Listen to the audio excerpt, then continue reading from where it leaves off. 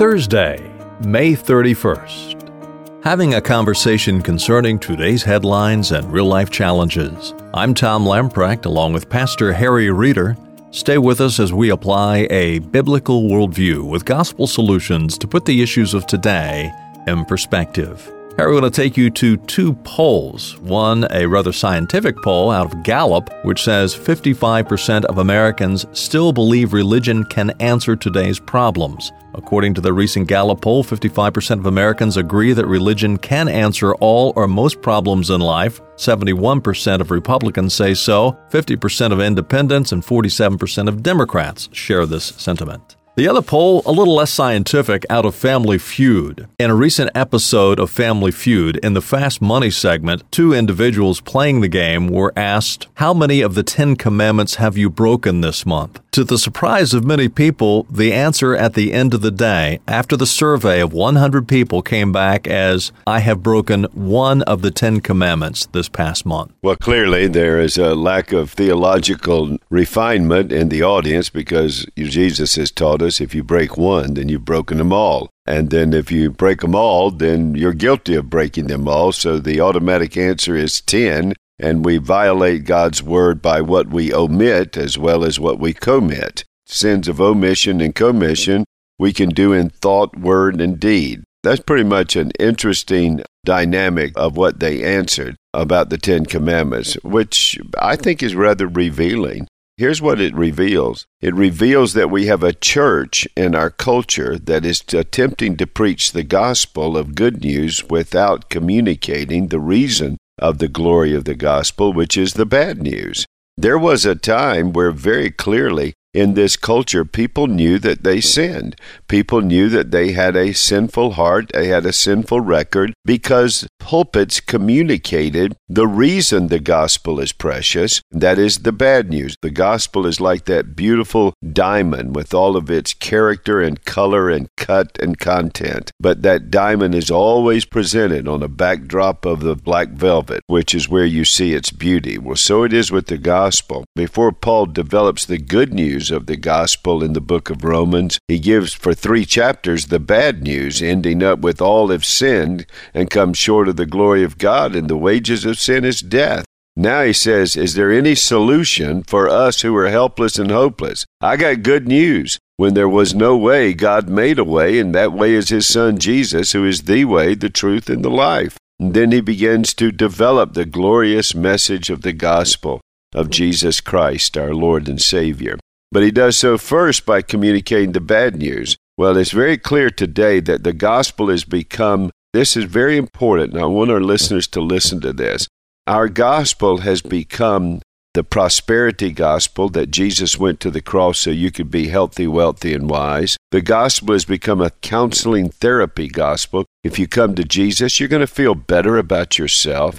The other day, somebody said to me, my problem is I haven't learned to forgive myself. I said, well, I hope you never do. And they said, what? Why don't you want me to learn to forgive myself? Because you can't forgive yourself. Here's a fact. The day that you showed me that you can make an atonement for your sins is the day that you can forgive yourself of your sins. You can't make atonement for your sins, so you can't forgive you. You've sinned against God. And here's the good news. God has provided an atonement. You don't need to forgive yourself. You need to accept the forgiveness that he gives. He is the one that forgives. You and I are the ones who need to be forgiven. Now, you have to believe that forgiveness and receive that forgiveness by faith and repentance. Those are just the basic thoughts that are revealed in our communication today.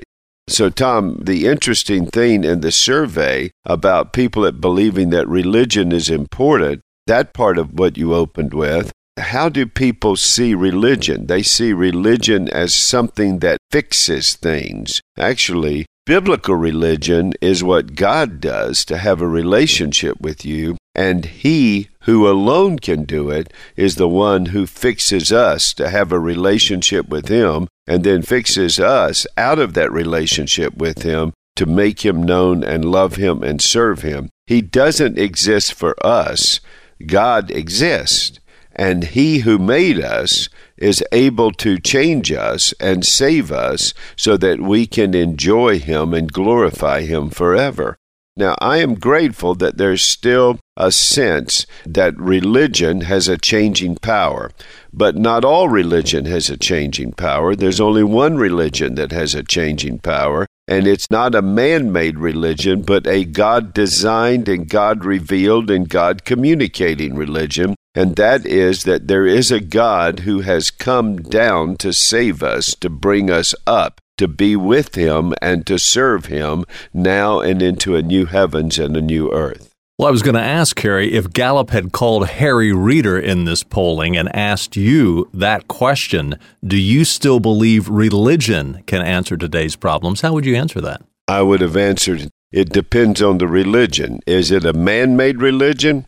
That will not answer man's problems. That will only exacerbate man's problems. But then I would say to Mr. Gallup, do you have another category where I can talk to you not about a man-made religion, but a God-designed, God-delivered religion that begins with God establishing a relationship with us when we did not deserve it, a religion that delivers men and women from sin's guilt and sin's penalty and sin's power and begins to eradicate sin's practice? Now that one fixes things because it fixes me, and it gives me a life forever. Harry, what does it say about our society when you look at these statistics going back to 1957 when 82% of Americans said that they believed that religion can answer today's problems? In 2015, that number dropped down to 51%. Well, I think there's a couple of things. Number one, they're finding out that man-made religion can't solve the problem, so there's some despair. Secondly, we live in a postmodern age in which religion is seen as an antiquated mythological system that needs to be jettisoned. Thirdly, we live in a day in which Christianity has not clearly dealt with the man-made religions of this world, and where Christianity is not clearly communicated what is, to use James' language, what is pure religion. Religion is a way of sacred life. Pure religion is not a way of sacred life to get a relationship with God. Pure religion is a way of sacred life that is because of your relationship with God, that He has accomplished for you. In other words, to take the old Sunday school song, "We Are Climbing Up Jacob's Ladder," actually, that's a wonderful song with a catchy tune for children, but it's terrible theology, because the whole purpose of Jacob's Ladder is not to teach us that we've got a ladder to climb up to heaven. Jacob's Ladder is actually Jesus, who comes down from heaven to take us up to be with Him. And that's what we need to do, is teach this glorious gospel of saving grace that comes to us relentlessly with unstoppable purpose to bring us from death unto life. And sin's guilt is erased, there is therefore now no condemnation. Sin's power is broken, you've been born again, and sin's practice is being eradicated as you pursue sanctification, without which no man shall see the Lord. And that's what we need to again communicate with clarity, and so that Christianity, while a pure religion that is initiated by God, not a man-made religion that seeks to manipulate God, is now communicated no longer as a ritualistic way of life for self-therapy, but an invasive and glorious and undeserved way of life that comes from the Lord, who is the way, the truth, and the life.